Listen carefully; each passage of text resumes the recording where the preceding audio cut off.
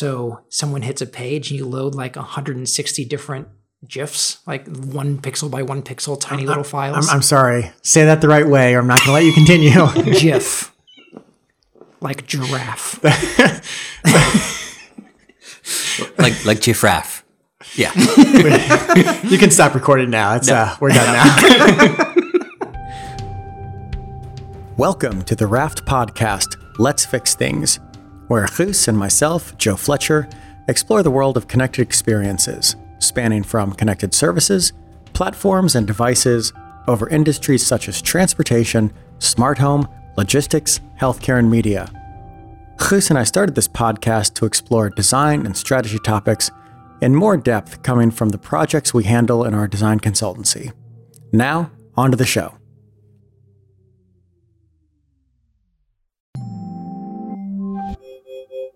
Guus, good evening. Hey, man. So today we're not going to do news. We're not going to do follow-up. We're going to get right into it because we have a guest sitting here. So we have with us Hans. And Hans, if you would like to introduce yourself, feel free. Go for it. Okay. Tell us who you are. I'm Hans Gerwitz, and I am a co-founder of The Artificial, which is another boutique UX agency. A current mastermind boutique agency planning on taking over the EU. Certainly. We're going to make it big. Certainly.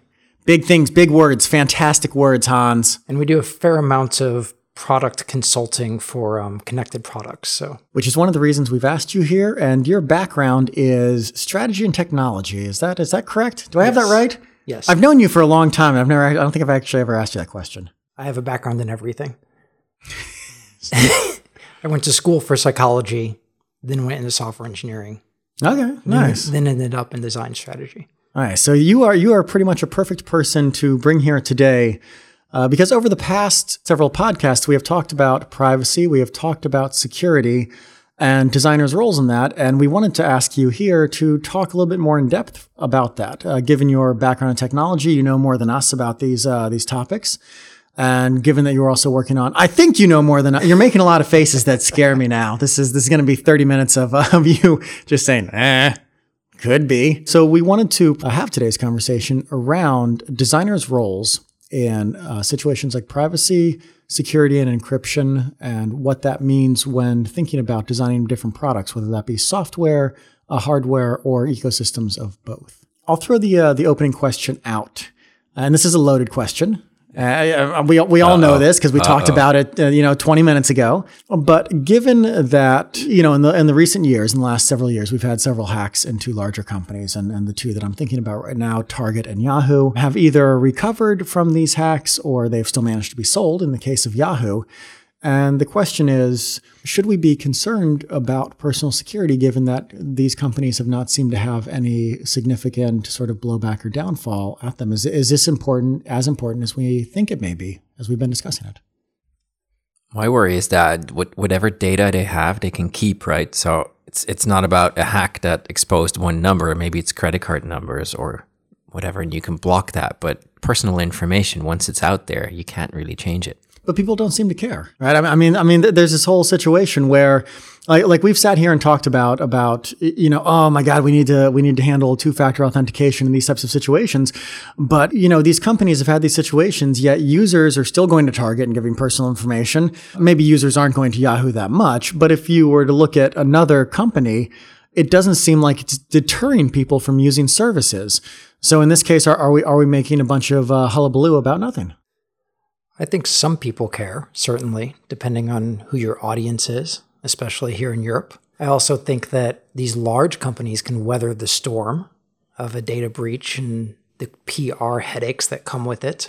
But just this week, we're seeing a bunch of attention to Vizio and that their TVs are always listening and recording. Vizio is? Yes. Okay. We've talked about the device that shall not be named. Fidget, now we can call it. With that, Guus came up with that, the Amazon Fidget. But yes, that was recently subpoenaed. So I didn't know Vizio was also doing this. This just got the attention that perhaps it deserves. Okay, how long has this been going on? And Vizio is still a brand? Like I haven't seen them. Yes. Are they just in the US? I honestly don't know. Okay, but what was it? it's getting attention because they were found guilty in I believe, a criminal case and have had to pay fines. And I think that was in U.S. court. So they're at least a U.S. brand still. Okay. Yeah, no, that's where I remember them from. So for those who don't know, they make TVs. I used to have a Vizio TV. My point would be that we should watch to see if smaller companies can deal with these losses, deal with the PR headaches that come with it, especially for something like a TV that it's maybe a little sensitive because it's in our homes, but it's not as sensitive as, say, the security cameras that have been found to leak. What we hadn't talked about before, and what's interesting, is the idea that this type of topic may be more or less relevant for larger or smaller companies, right? Because larger companies are clearly collecting more data and are doing more with it. But yes, if somebody like, I'll take a company that's more mid-size, right? MailChimp, which I think we both, do you use MailChimp as well? Okay. MailChimp? MailChimp? What? That's the podcast form of MailChimp. It doesn't activate when you say its name. It's like, okay. So if a company like that had a data breach where it's storing lots of information about clients and these types of things, then maybe in that situation it might be much more difficult for a client like that to recover. One of the people who joins on Skype, Cheka, sent a message, and she said, "Chus, you would know about this, but the PlayStation hack." No, PlayStation is still just as popular. Like as far as I know, no one stopped using PlayStation or really care. No, but they actually happen quite often, and they also seem to center around the times when PlayStation is going to be used most, like Christmas holidays and whatever. And I'm not sure, but it just feels like disgruntled users of a certain group that like to play games and are unhappy with how Sony is handling things, and it just happens around the times when they're trying to make big bucks. So it somehow doesn't feel like it is about stealing data. It feels more like it's about interrupting service. Okay, so PlayStation, Target, Yahoo, all large companies. Hans, what you said about smaller companies maybe having more problems, weathering these types of storms. This goes into another question of what role may a designer need to play in these types of situations. And this is what we've been talking about, and this is sort of the crux of the conversation, is that do designers need to have an awareness of something like privacy or personal information that a company is collecting?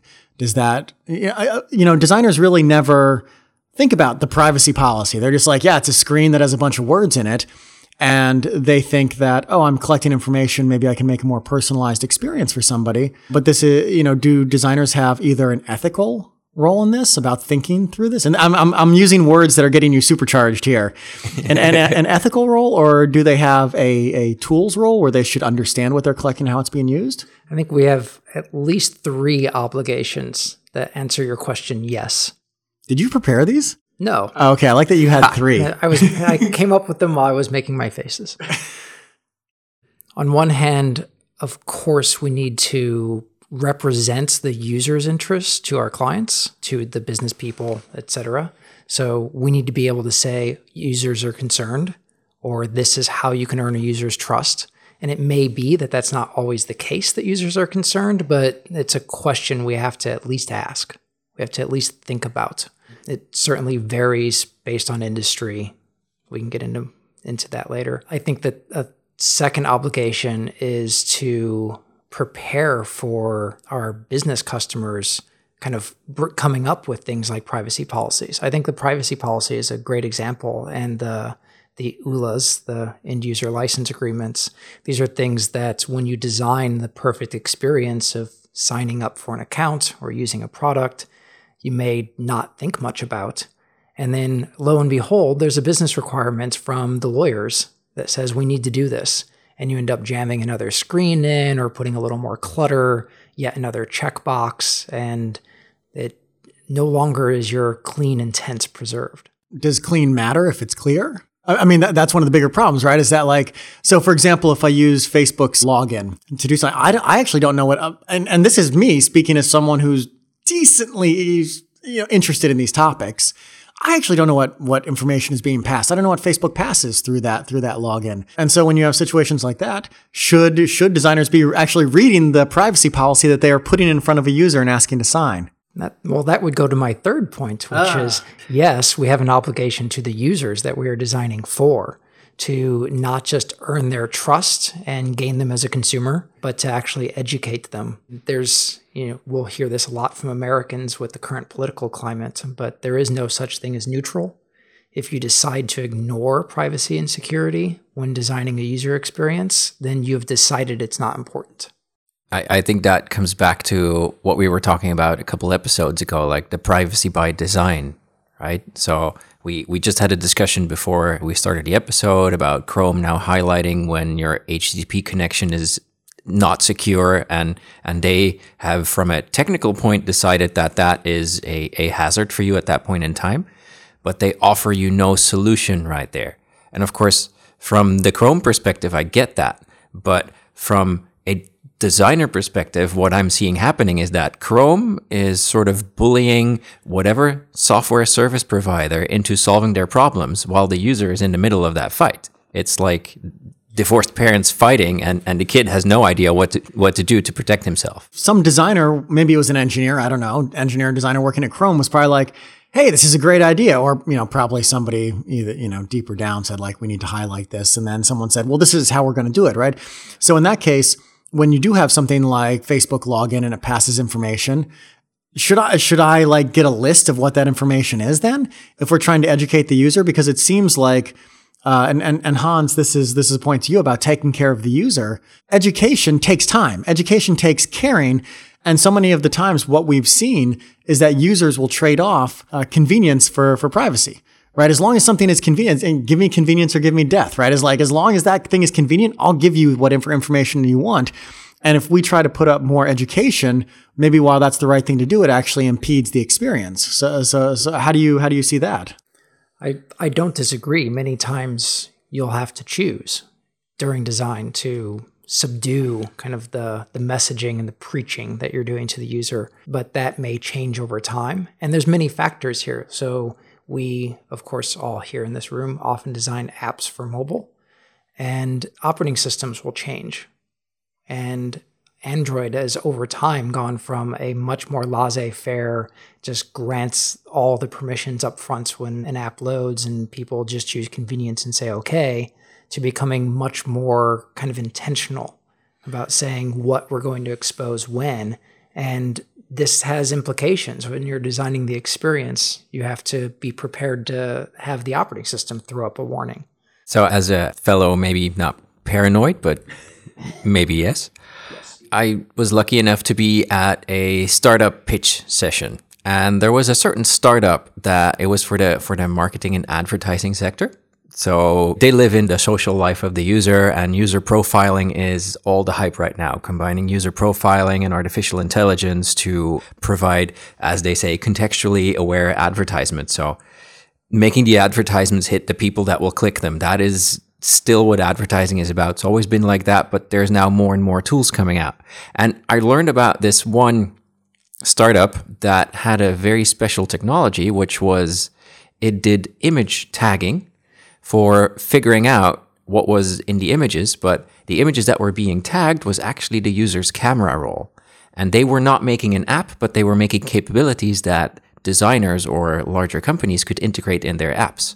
Meaning, when you install this app, it will ask you for access to the camera roll, which I think, this is just my opinion, but I think most users will feel that is to maybe be able to post a photo or to save a photo to your phone. While actually what is happening is they are opening your camera roll and in the background are doing a quick scan of your life to see, does he have kids? Does he like cars? Does he like to go out? Whatever, and makes a whole profile about the user. What I find interesting is that what Hans was just hinting at is that Android went from a yes, I agree to all of these things in one go, to a more piecemeal approach where you are even able to, at a later point, revoke certain permissions. If you're like, okay, Facebook, now you've gone too far, I'm pulling the location data. But you still don't know what's being sent there or what it's being used for. So I think we're still a step behind in that respect. Did the company say anything about that? I mean, because again, it's sort of a bait and switch, right? You put something in and then you do something else. Was the company like, yes, we know we're screwing over users, or were they like, no, we're benefiting? Because oftentimes this type of collection of information is presented as a benefit, right? I mean, everything, Facebook is one of the major offenders here about collecting every possible thing they can, but it's presented as a benefit because it makes your feed better. Yeah, but there's a difference there as well. Most of the stuff that is being used for profiling is stuff that you put there to share with people. So people includes Facebook as a company itself. And maybe they're using some other data from your phone, But the difference here is that it is really going into a set of files that you might have seen as private. And no, they weren't saying that it was at a detriment of the user, because, of course, they're selling this to companies who would love to get a deeper insight into their users. And it's always been like that in advertising. I think you're right to call us paranoids, and I think we are right to be paranoids because we should represent the user to the businesses that we work with that are actually developing and building products. And if I had a client ask for camera roll access in an application we were developing, I would want to know why, and I would want to kind of be the user that says, you need to explain that benefit to me. Yeah. Yeah, I like that perspective because I do always want to consider ethics. Before we started recording, Joe was referring to the ThingsCon conference where we heard a talk about this lady was making a point that she designed these experiences that were really tailored to the user. And now a few years later, when she's more aware of security and privacy concerns, she's like, I was actually part of that whole wave being thought up. And the normalization of that in the eyes of the companies of using this data, but then storing it and maybe in hacks losing it, right? Because there's multiple things that can happen to personal data. And one of them is the company that is aggregating it, using it for what they want to use it for. But then they also resell this data, some of these companies, many of these companies I can tell. And then there's the hacking layer to that. So she was becoming aware of, as a designer, I might have been at the forefront of this curve and I wanted it because I didn't realize what that would mean later on. And today she may be at the forefront of users especially, but I think that as designers, we're right to be the paranoid user that's going to prepare the company so that 3 years from now, if it happens that users start asking, hey, why did you want to know that? Why did you get access to my photos? Why did you ask me for, the names of my kids? That they haven't kind of created this debt of data over time with their users. Right. And it doesn't disappear. Once it is on the net, it can go places and it will stay. So in that way, we represent the future user. Yeah. So let me play the other side of this, which is I'll use Facebook as an example just because it's a giant behemoth. They collect information and they use that information. Their business is selling ads, but they use that information to make what you see in theory more pleasurable, right? More tailored to you so that you use it more. And again, in theory, the idea is you like what you see more. So then first, is it bad from a designer point of view? Because, clearly there are designers in here who are thinking, how do we get people to spend more time on this platform because they need to sell money to continue. And if they don't think like this, then the company may not, Facebook may not have users spending as much time on there looking at ads and thus may start to have problems or, may shrink in revenue or so at what point do you represent the user from a real point of view, or what point are you representing the point of view of the user from the company? Please use my product. I want to do everything I can to use that product. I don't think there's a simple answer, but I think it's a conversation. It's a good summary of an ethical dilemma for our profession right now. In that, we influence users' at least perception and optimistically perhaps behavior. And with that, we can make them better informed, better aware citizens, or we can make them more effective consumers. And of course, a lot of people may care more to make them into consumers. And we have to consider as individuals to what extent we're okay with that. I like the difference of consumer versus citizen. You can't be both. Pick one.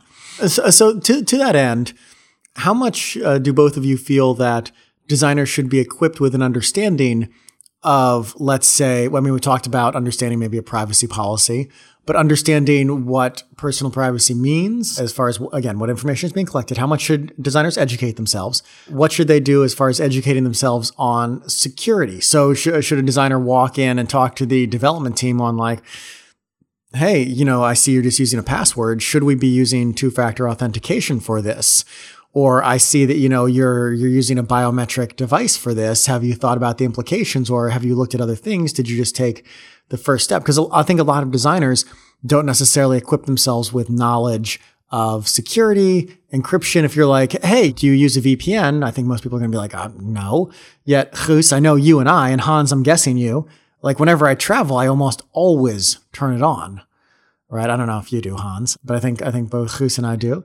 Should designers be educating themselves more where an interaction designer educates themselves on the tools of interaction design? Should all designers be understanding these aspects? I think to grab back the topic that Hans said before, where you as a designer have an ethical responsibility. If I'm thinking of all of the other groups that are involved with building any experience or sponsoring that experience, it may that be an app, a website, or whatever we're talking about, I think the designers are the ones that should mostly be concerned by this because the other groups have very other interests. We might find a certain experience beautiful, but we're the ones also thinking about or should be thinking about the ethical effects of that. Whereas I can imagine that from a development point of view, you can make something fully secure, but that doesn't mean that from an ethical point, the data that is going through the fully secured connection is the correct data, but you won't care about that because that's not your responsibility technically. I think we absolutely do need to understand, even if there's not an ethical cause, though I believe there is, I think that we have to design experiences that work for users, and some of them do have concerns about both security and privacy.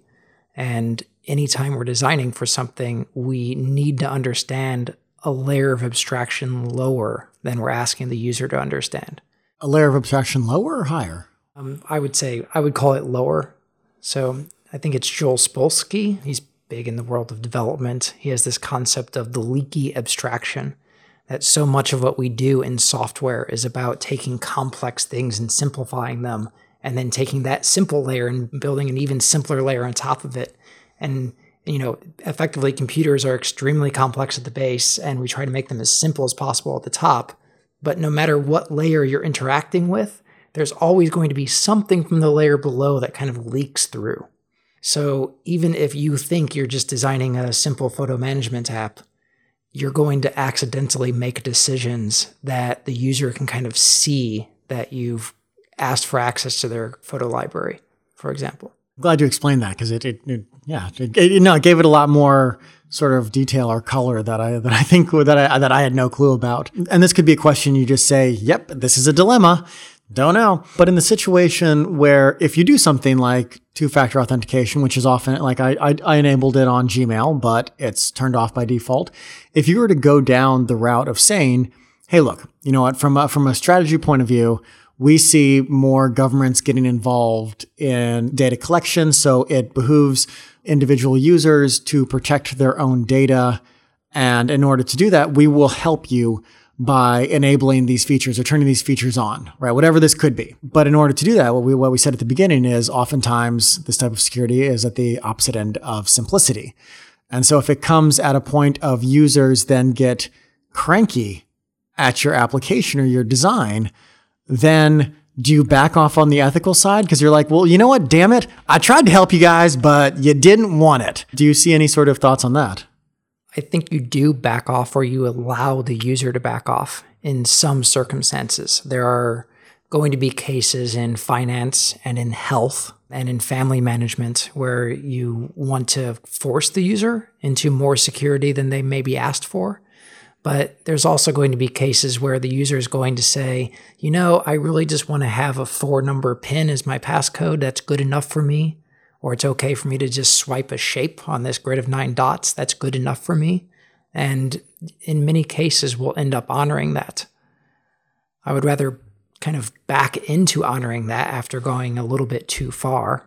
But yeah, I do think that those cases exist for sure. I think it's like any negotiation, right? You always go like lower than where you are okay with ending up, and then you hope you end up where you want to.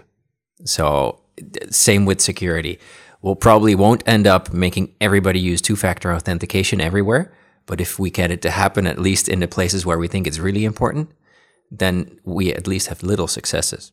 And if we begin to kind of make it at least an option, at least make it available in more and more apps, for example, then you'll start to see browser makers wondering whether they should add two-factor features into the browser's model. Or you'll see things like Touch ID on the iOS platform. You'll see maybe these things could emerge because they're needed, not because a benevolent operating system provider saw the need first. So what you just said is an interesting idea. Whereas, like, let's say if designers were to collectively push for this more, maybe that would spur education, which would spur users being more interested in it, which would then start a flywheel of when people are doing, feature requirements, they're saying, hey, we need to think more seriously about this rather than like, yeah, it's a PIN, or, well, the default, I think, for everybody is just like, it's a password. And then there's a reset password.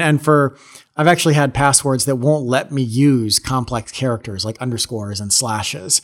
So there's actually a developer or a designer that said, no, we don't want to make it too complex. I am of the opinion that like corporate email password requirements make for less secure passwords because people start to figure ways around, like every 3 months or every 6 months they need to change, and there's this bunch of rules and people figure out the worst ways of applying by those rules. I just always put a word and then count it up by a consecutive integer.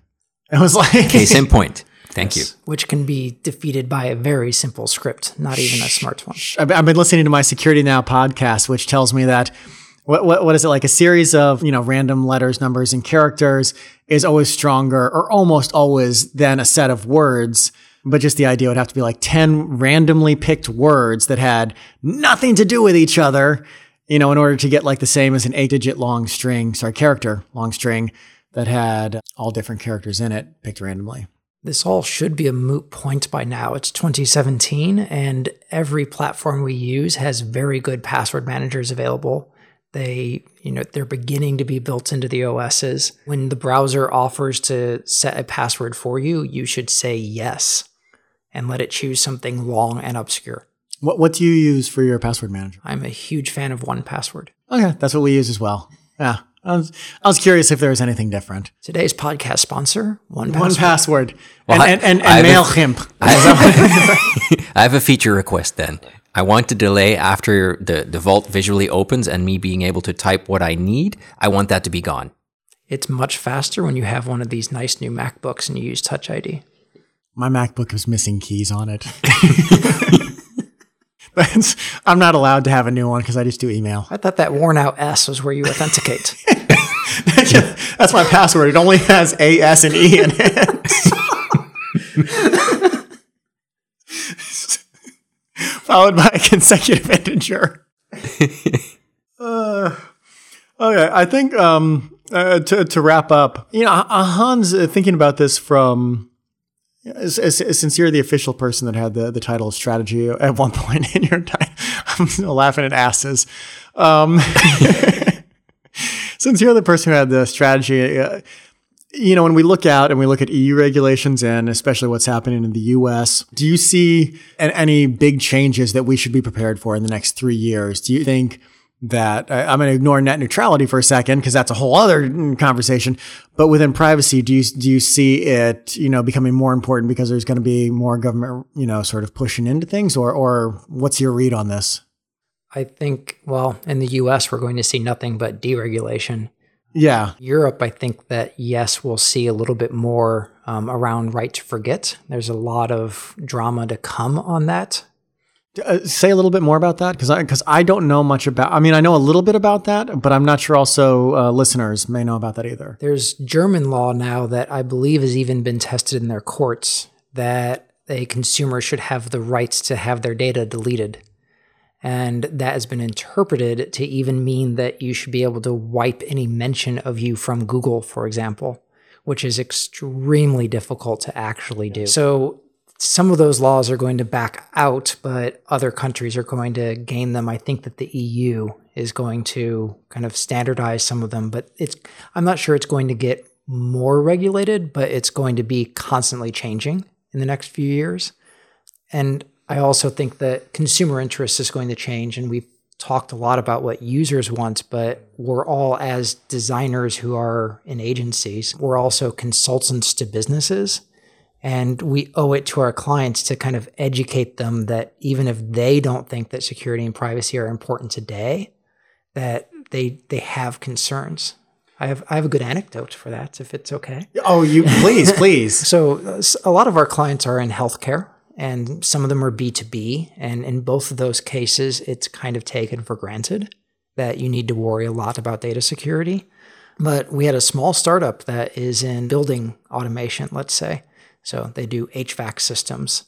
And to them, the fact that the fans are running in your home is kind of really boring metadata, and there's no reason to really worry about security to that until we outlined for them the scenario that it could be used to detect when people were home or not. And if it was easy for you to sniff the smart home and see when someone was home or not, that's a security risk.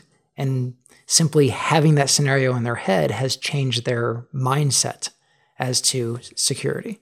I think the smart home is a whole nother box of chocolate. Of what? Chocolate. No, not chocolate. Of horrible, moldy chocolate that has security problems. Hans, the one thing that you said about the U.S. becoming more deregulated, which I think, yes, we see that coming. You could actually look to emerging markets to see some of this. So in Southeast Asia, where they spend a bunch of time, and there's India, you can do, DPI or deep packet inspection on things to collect more data, which companies are doing to then either utilize it for advertising or sales or sell it to other companies.